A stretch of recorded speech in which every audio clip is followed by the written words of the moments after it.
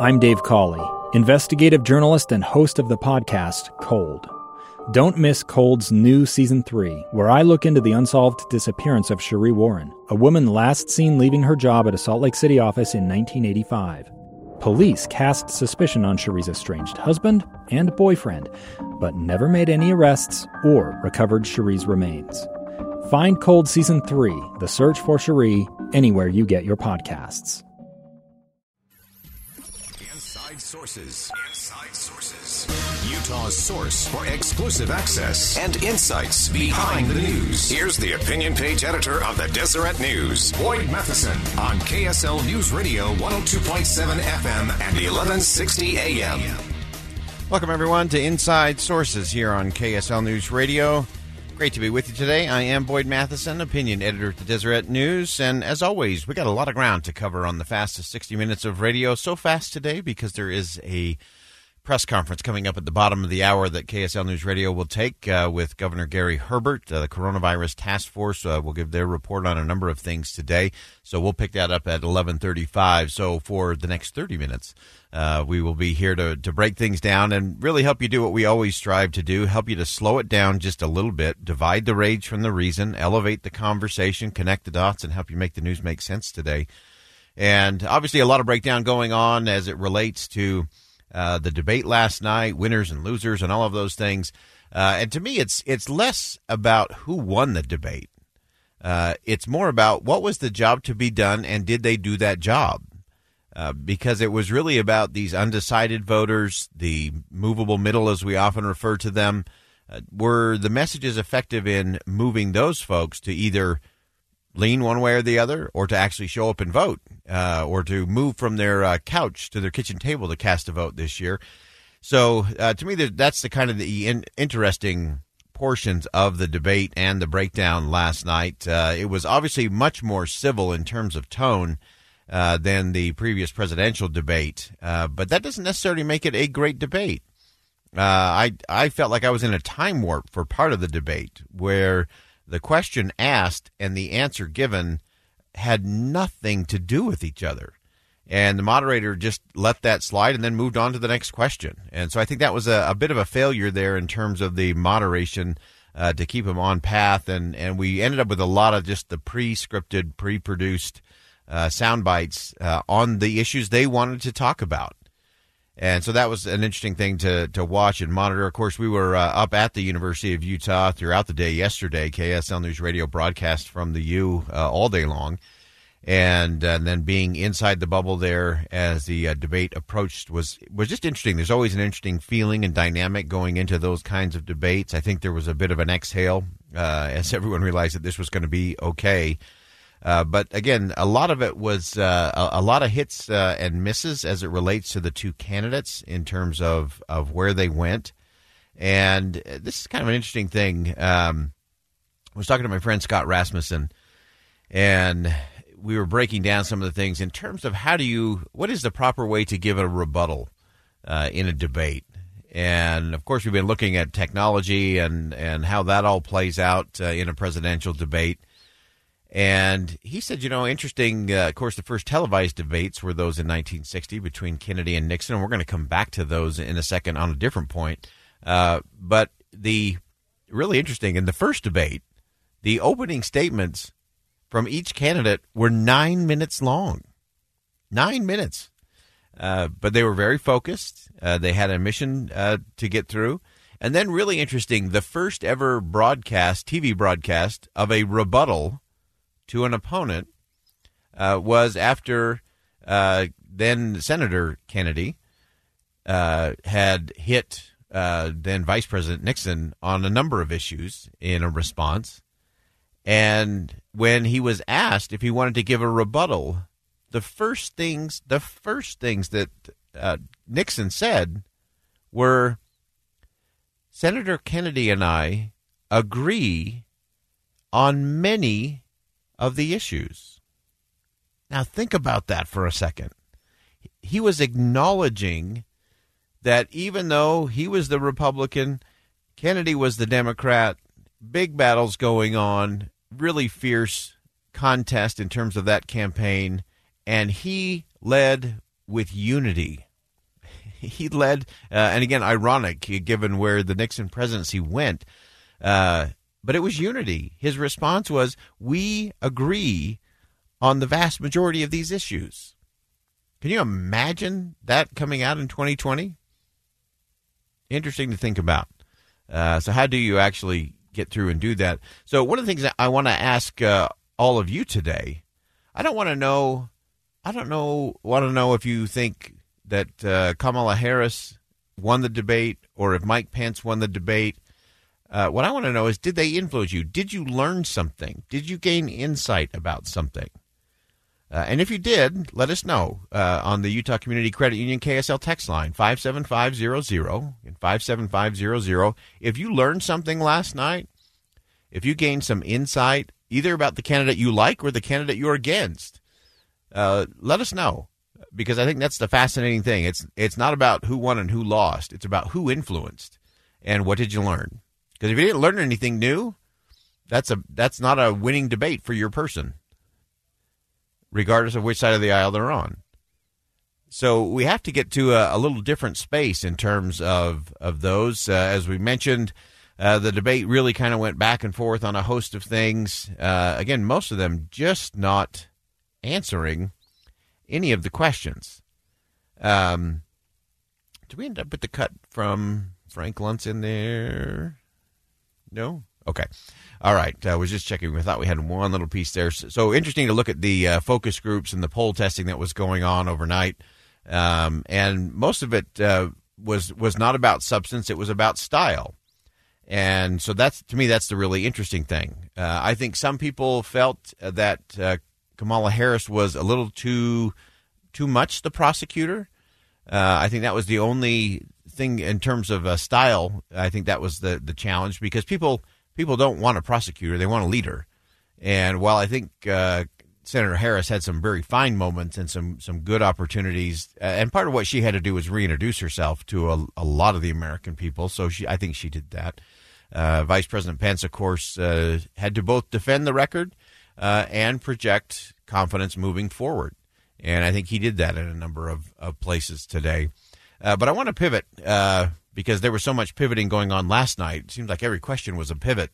Regardless of what was asked, there was a pivot to something else, which, again, just doesn't help us do the job to be done. The job to be done of a debate is to create insight and influence and help people learn something new. And it's not about the base of either party. Those have been secured for a long time. They're not moving. And I don't think we did a lot for the movable middle today in terms of the debate. I do want to give a quick shout out to the University of Utah. They ran this thing incredibly well. President Ruth Watkins just did an extraordinary job up there. Jason Perry and his team at the Hinckley Institute of Politics were absolutely fabulous. But I have to tell you, the thing that was most impressive to me coming out of that was that the University of Utah, rather than giving tickets, they only get so many tickets from the Committee on Presidential Debates, and they gave all of their tickets to the students. So even Jason Perry, as the head of the Hinckley Institute of Politics, was not seated inside the room. He watched elsewhere so that the students could have those places. And then President Watkins, in a show of unity for all higher education in Utah, did provide one ticket to each of the universities, again, as a sign of unity for Utah higher education. I thought that was really class. Most of these debates that I've been to have been filled with nothing but boosters, donors, and lobbyists. And so it was very refreshing to see a university that was at a moment where they could have done some things for the people that support them. They chose to focus on the students. So kudos to the University of Utah on that one. We're going to sneak in one last thing here before we roll into break, and that is there's been a lot of discussion about the next debate, which is the presidential debate. It's been announced that it would be a virtual debate. And President Trump immediately had come out and said he's not participating in that. Joe Biden says he's not sure what the rules are because they weren't consulted either, which is a very complicated thing. I don't know how the debate commission could do that without consulting the campaigns. But the thing I want to emphasize here is this would not be the first virtual debate in our history. The first actually came in 1960. It was the third debate between Senator John F. Kennedy and Vice President Richard Nixon. Just listen to this sound of how this began. A remote debate. It wasn't Zoom, but it was kind of Zoom technology. Good evening. I'm Bill Shadell of ABC News. It's my privilege this evening to preside at this, the third in the series of meetings on radio and television of the two major presidential candidates. Unlike the first two programs, however, the two candidates will not be sharing the same platform. In New York, the Democratic presidential nominee, Senator John F. Kennedy. Separated by 3,000 miles in a Los Angeles studio, the Republican presidential nominee, Vice President Richard M. Nixon. Now joined for tonight's discussion by a network of electronic facilities which permits each candidate to see and hear the other. Technology that allowed them to see and hear the other, even though they were 3,000 miles away. That was the first virtual debate in 1960. So it clearly can be done. How we get it done is interesting. You should go back and watch that debate. Very civil and actually very informative. So it can be done, but it's got to be done right. And I think we'll be talking about that all the way through the weekend. All right, we're going to go ahead and step aside. When we come back, we're going to do a little behind the scenes from last night. Little political bingo at the debate stage. Paul Nelson's going to join us next. And then a big birthday shout-out coming up. Don't want to miss this. 92 years. Watch out.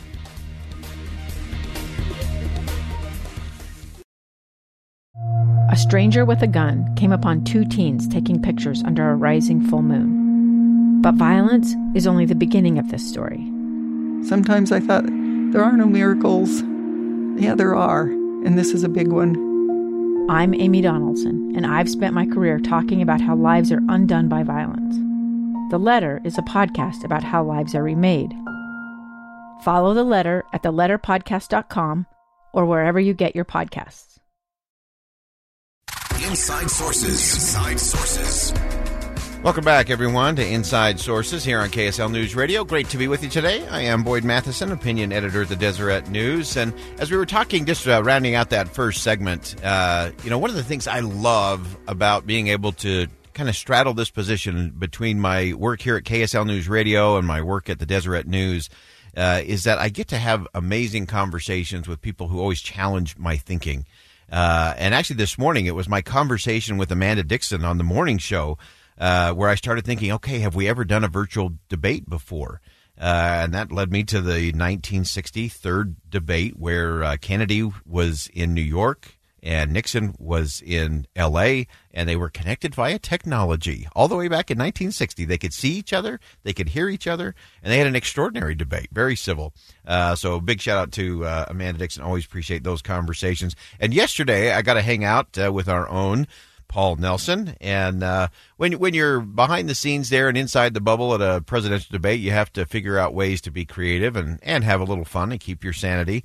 And Paul did that for us. And so if you watched on the KSL Facebook page yesterday, Paul challenged me to the big game of debate night bingo.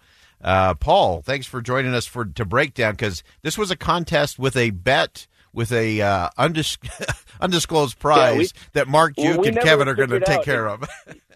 All right, so I think we need to make it really expensive because you definitely won, and it was a game that I kind of regret proposing to you because I kind of got my clocks clean, to be honest with you. I was one away from one bingo, and I was two away from the bingo that I thought was going to win. Now, I actually thought this combination was going to win, starting with the American people. Now, that was actually used more than any other words that I can think of. That's right.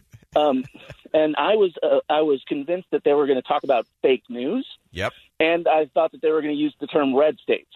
And they didn't use fake news or red states, which really surprised me. Shocker. But yeah. You remember when you said that you normally charge for political analysis? I can see why, because it was literally the combination that you picked that was the winning combination for debate bingo. It was pandemic, Obamacare, the free space at the U, tariffs, and Supreme Court. Now, I remember... you gave me a little grief about one of those. I did. Yeah, it was tariffs.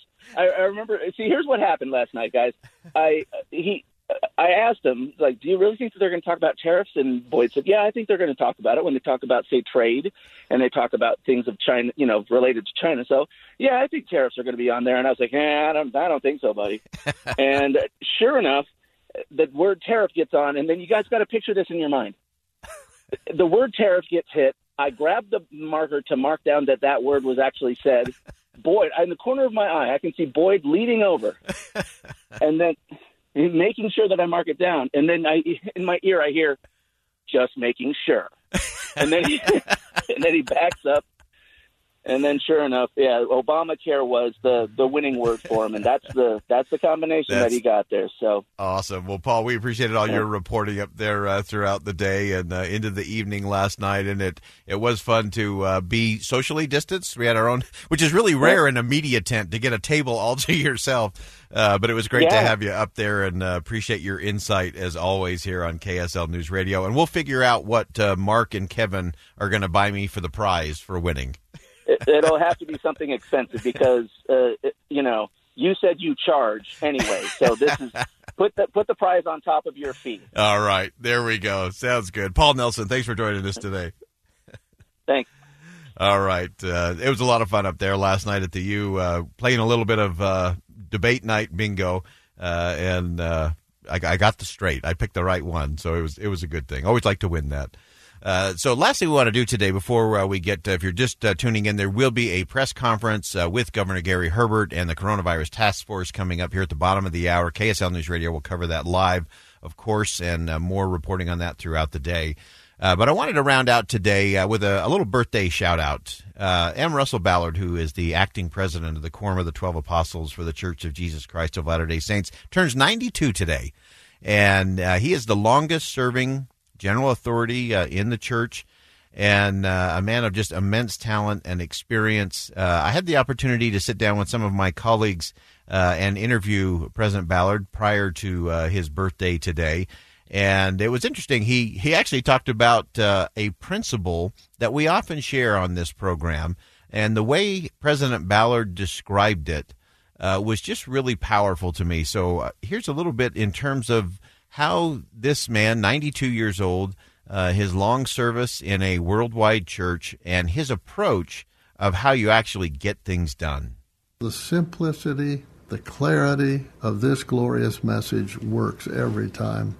They've already put on the headstone, my kids did. Barbara's buried there, and so on the back of the headstone, they've put, keep it simple. Can you imagine that? Me wanting ever saying, keep it simple. I'm a great advocate of keeping it simple because simplicity is powerful. Complexity is dangerous. I think Lucifer is the master of complexity, and the Lord is the master of simplicity. And the gospel is simple, and it's simply beautiful. Simplicity is powerful. Complexity is dangerous. And if you think of all the things, especially as we look at this very raucous political season that we're in, it's the complexity that usually gets us into trouble. It's the complexity that's preventing members of Congress and the president from getting something done in terms of some coronavirus relief to our small businesses and our entrepreneurs. It's the complexity that prevents us from actually getting to real conversations about race or social injustice or criminal justice reform. It's complexity, not simplicity, that prevents us from having conversations about immigration where we can actually prove that rule of law and compassion are compatible principles. And so it's that simplicity that we have to get to. And when we don't do that, that's where we start to break down. That's where arguments begin. Arguments always begin in the complexity of things. When you're dealing with the essence of things, you're more likely to have a real conversation, an authentic conversation, and a productive conversation. But when everything becomes so calm, I remembered in the United States Senate, one of the great lines of the leaders of both parties, by the way, when they were refusing to get something done, they would just say, well, the American people have to understand that this is complicated, that this is hard. Well, it's hard because they make it complicated. And by making it complicated, it makes it harder for people to understand, which means it makes it harder for people to hold them accountable for doing what they're supposed to be doing. And so we need to make sure we can have that kind of clarity in the things that we do, that focus in the things that we do. Because if we can do that, if we can get to what is essential, what is simple, rather than what is complicated and complex and filled with contempt, that's the real hope for the country. All right, that's going to wrap it up for us today here on Inside Sources. I'm Boyd Matheson, opinion editor at the Deseret News. And as always, remember, as you go out into the world today, make sure you see something that inspires, say something that uplifts, and do something today that will make a difference. It's the story of an American held in a dark Venezuelan prison. Then all of a sudden, they all kind of lined up. They pointed their guns at me. And this is the point where I thought, I'm going to die today. I'm Becky Bruce. I spent a year working on Hope in Darkness, which now has more than 2 million downloads. Find it on kslpodcast.com or wherever you listen to podcasts.